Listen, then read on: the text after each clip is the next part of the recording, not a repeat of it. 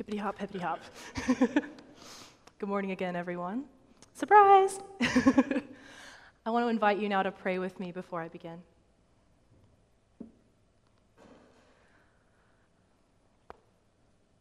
God of the Holy Trinity, who sides with the oppressed and sides with us, who came to live among us, speak through this community today. Lord, may the words of my mouth and the meditations of my heart be pleasing in your sight, O Lord, my rock and my redeemer. Amen. Well, hi. I was going to preach this sermon way back in July, but then I got in a car accident, so hey.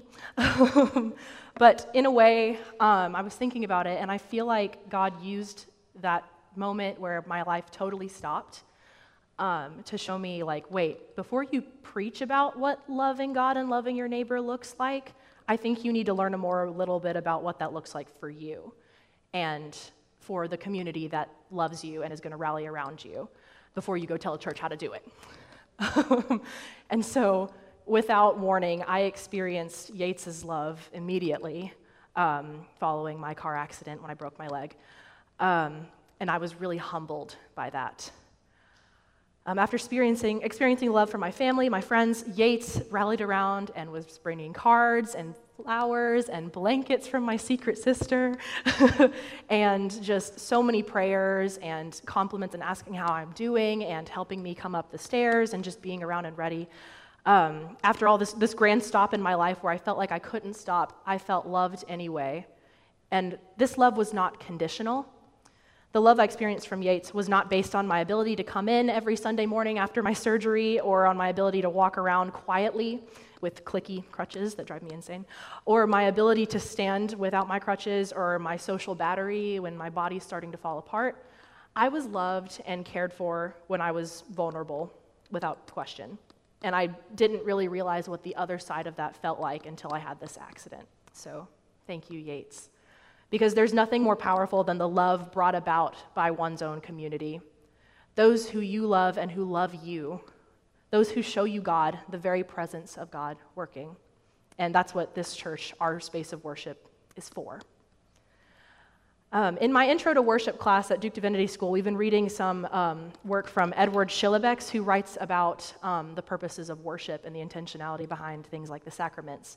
And he talks about how we experience the mystery of Christ right here in this worship space, and that Christ himself is the church, as we are the earthly extension of God's impact on the world.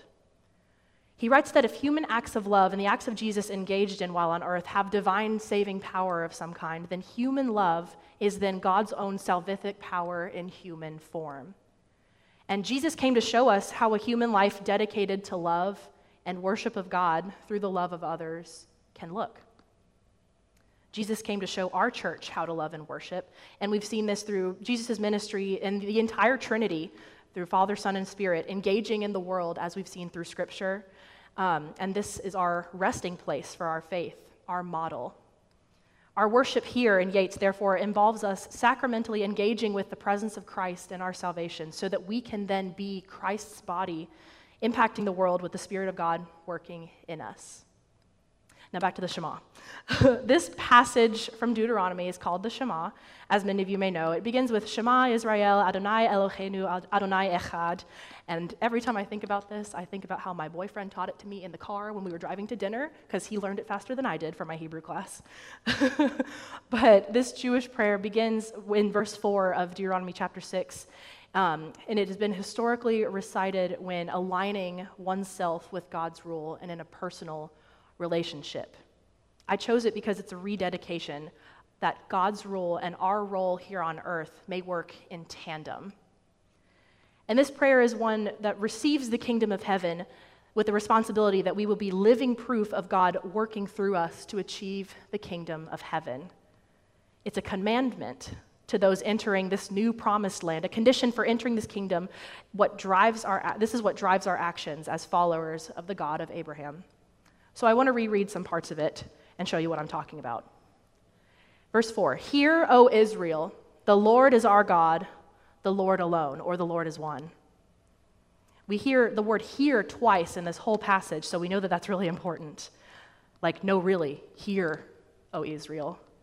You shall love the Lord your God with all your heart, with all your soul, with all your might, and keep these words that I am commanding you in your heart. Recite them to your children. Here we have a generational continuation of this embodiment in this kingdom. It's not just supposed to just last within the first inheritors of the kingdom, but generations and generations after. Talk about these things when you are at home and when you are away, when you lie down and when you rise up. So this is present in all parts of our day, all parts of our lives. It says, bind them as a sign on your hand. Fix them as an emblem on your forehead. And here I love this because we have this image of God language so that when others see our community, our place of worship, they should see God. We write them on the doorposts then of our house and on our gates. We have here included both a personal witnessing responsibility for us to be the image of God, but also that of our collective community. And it's easy to hear all of this, but not really hear. Like, I read this and I'm like, okay, God, I get it. I've heard this 1,000 times. I know what you're saying. But does this really mean that I have to embody this in every area of my life, including everything that my church does? The answer is yes. And we have to keep evaluating this to make sure that we embody these in all our church does. Our church is called to make this mission for love the heart of all of our programs of fellowship. We have this higher calling to this in our liberation from Christ. This Shema is what God's people are called to learn and memorize and recognize as important, but just memorizing and knowing it in the back of our mind is not the end. For God did not bring the Israelites into the fated promised land to simply sit happy and do nothing when living together in one community. Verse 12 says, take care that you do not forget the Lord who brought you out of the land of Egypt, out of the house of slavery. We can't forget that God's people were once oppressed by the weight of sin, and we were brought out for God's grander reconciling purposes. Slavery. Our God is one who directly aligns himself with the people enslaved by Egypt, those oppressed by higher powers. As we have seen through the God of the Old Testament, the ministry of Jesus, and who Jesus chose to sit with and dine with, and the movement of the Holy Spirit, God calls those enslaved in Egypt to carry out his vision. As author James H. Cone writes, God's election of Israel and the incarnation of Christ, which is, again, the Trinity's behavior in Scripture that we see, reveals that the liberation of the oppressed is a part of the innermost nature of God. Liberation is not an afterthought. It's not something that, okay, we'll do that later. No, it is the essence of divine activity. He goes on to say the Exodus, the call of Israel, the gift of the promised land, and above all, the incarnation of Jesus reveal that God's self-giving love is given to oppressed humanity. God brought us out from those places in the enslavement of sin in order to bring us in at the threshold of this new and beautiful thing. As Israelites were rescued out of oppression in Egypt for the purposes of living in God's community, we too are redeemed from our sin for the purposes of living out God's kingdom of love. And we are called to far more than to just sit and wait for the kingdom of heaven to happen. We are called to bring it. Jesus talks about the most important commandments being, of course, this, love God with all your heart, but he adds the applicative sense when he says to love our neighbor. Not only are we to love God, but we are to love God through loving our neighbor. And that involves being open to recognizing places where there is not love of God and love on our neighbor. And as Elaine and Mark led us in that, it's self-examination of where it's hard for us to love God and by loving our neighbor. With this, there's this obligation, as we've seen, towards examination, where as my colleague, I got to hear from Reverend Dr. Kathy Newton-Dunton and learn from her at St. Peter's Methodist Church. And she says that we don't have the luxury of following a God who doesn't care about injustice.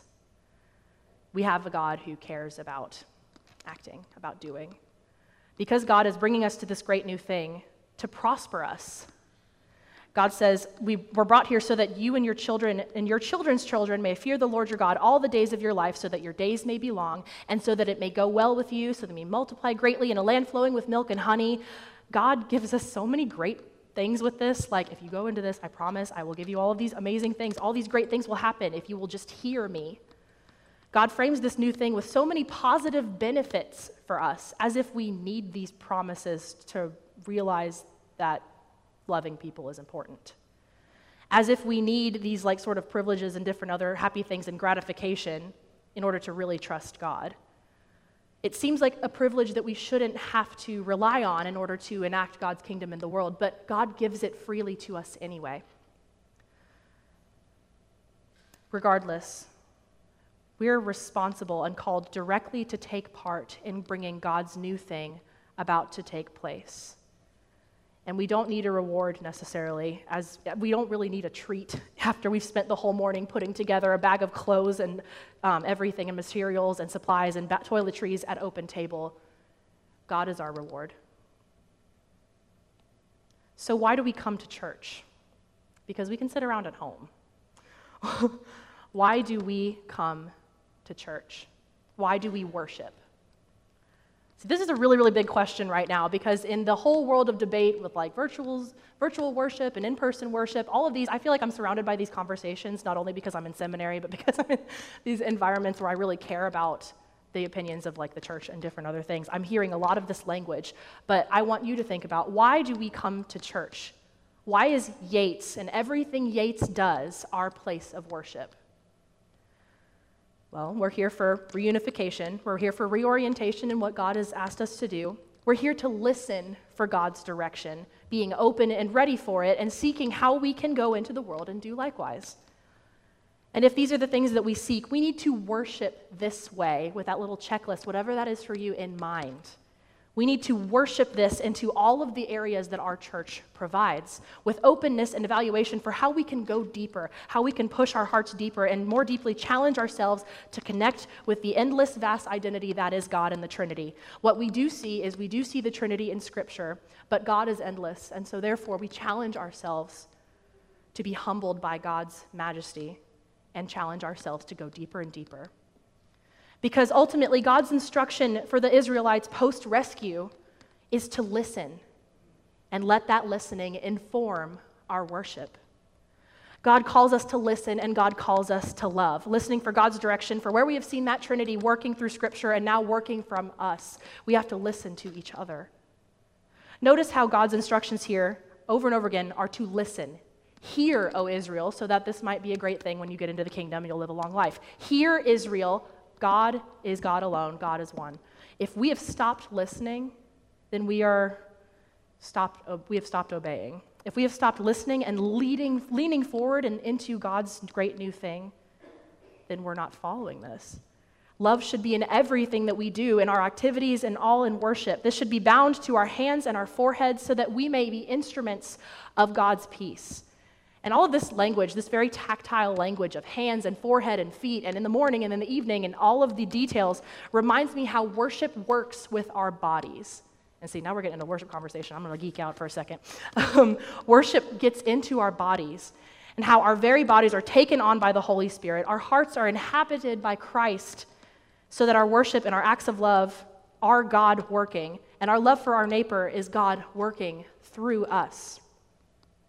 I see worship bound to our heads, bound to our hands, causing them to move and to shake and to clap and to join hands with our family in faith and put together boxes and care packages and fold clothes. I see worship in what we say and what we sing. I see worship on our tongues. There is worship in our feet and how we move and where we go. There is worship in the morning, in the evening, in our coming and our going, in our weeping and rejoicing, as I have my Crescent kids sing all the time. We sing the blessing.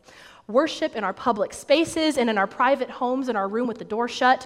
Worship on the doorposts of our houses and the gates of our community, the signs in front of our church building. God's mission pervades all of the places we want to keep for ourselves. So hear the good news. God is working through Yates Baptist Church, and God longs for prosperity, reunification, and reconciliation. We get to be active participants in that new kingdom. As Israel was set apart by God, an oppressed people who had been in slavery for years and years, God brought them out and led them to the threshold of this great new thing. And as God led Adam to tend the earth, God too has redeemed us from the oppression of our sin for the higher purposes of God's kingdom. This God who sits with us in times of need, This God who washed us clean, this God who aligns himself with so much of our state of suffering that he intentionally came to be born incarnate as a poor child of color to a young mother, to live in poverty, to walk the streets choosing fishermen and tax collectors to be his disciples, and allowing those he saved to crucify him just so he can resurrect and seat at the right hand of the Father. That God calls us where we are seated now, where we live lying back and watching in the pews, to now lean in, to now jump up and take part. Stand and seize the bread and wine, the body and blood of Christ, broken for us. For we have been set apart, rescued, loved, fought for, and we are God's. Reconciliation and reunification is God's new kingdom. What about those who still remain in structures of oppression? What about those who still grieve, who still hurt, who still remain trapped in Egypt? We have been brought to the threshold of this new thing that God is going to do in Yates Baptist Church, in this space of worship and how we live among one another. God is forever transforming how Yates lives, how Yates worships, how Yates loves. So here, what does this actually look like? What is this? I want to ask you. I'm not just like, this is rhetorical. I want to throw this out there and get you to think. I want to plant some seeds. What does this look like for us on Sunday mornings? What does this look like for the youth and children's ministry? What does loving God and loving our neighbor look like in our choir and our orchestra and our handbells and all other segments of music ministry? How can we bring that out? Where is God working in the sunshine class? What does this look like for the personnel committee? What does God's reconciliation look like for the koinonia class, in the journey class, in my dad's Sunday school class? All of these places, God plants these seeds that we may grow where we are planted, that we may investigate all areas of our church and come together in this unsure time for reconciliation among our body. It's really powerful when we have these moments that sort of click for us and realize that's why we have that ministry at Yates.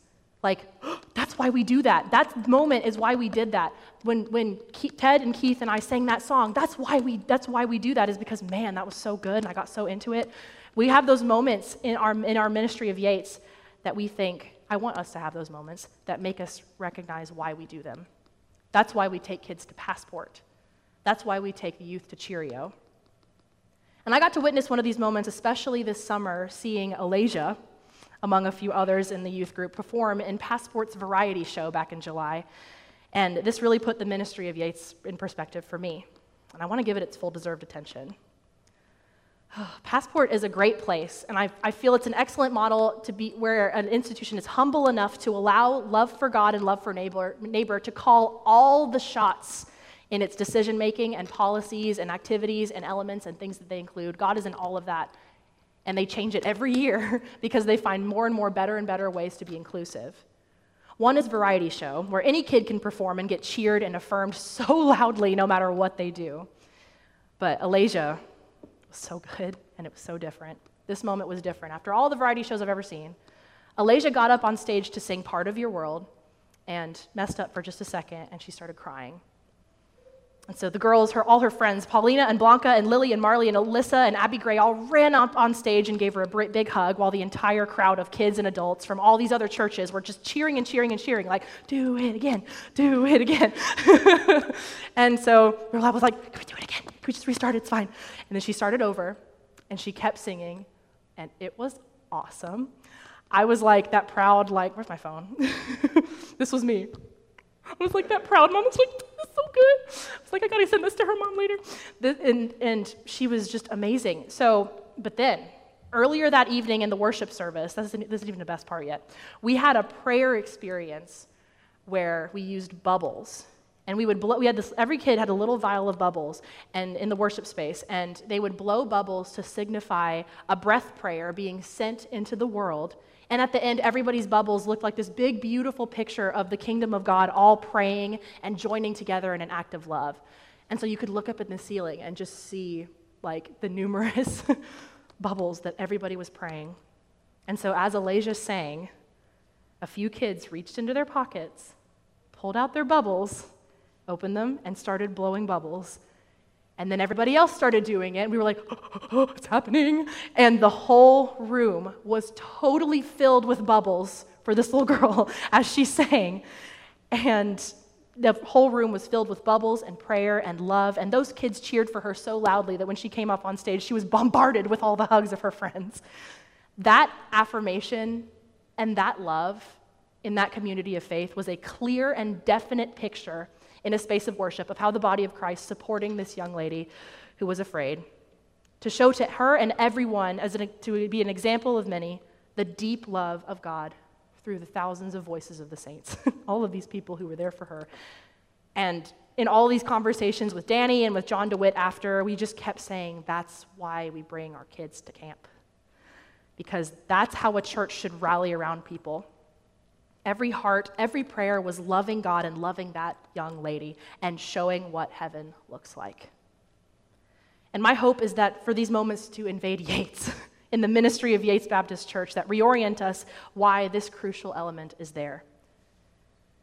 And another one that I hold dear, personal plug, is that without the ministry of Yates Baptist Church bringing me up and involving me in worship services since I was in 3rd grade, I wouldn't be standing here preaching. So it does work. Our commission then is to build the kingdom of God on earth through this body of believers in all our church's acts of worship, in and out of Sunday mornings. And our work is cut out for us to love and live united among God's broken, chosen people.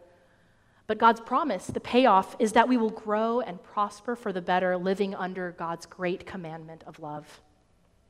Again, verse 23, he brought us out from there in order to bring us in, to give us the land, the kingdom that he promised on oath to our ancestors. Let's allow the Spirit to pervade our very selves, our very identities and collective identity as Yates Baptist Church, the body of Christ, and to change our hearts and minds in Isaiah, because here comes the kingdom of heaven. With love as our worship, may we become freer and freer from what holds us down to deny ourselves, take up our crosses, and follow Jesus, into devoting our every moment to God and serving God's people.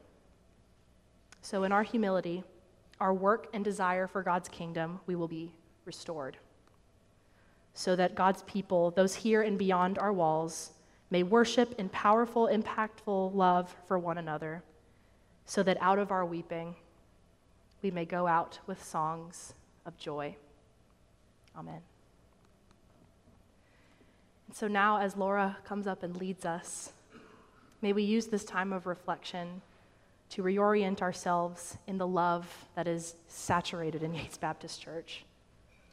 I invite you now to respond with me together in prayer.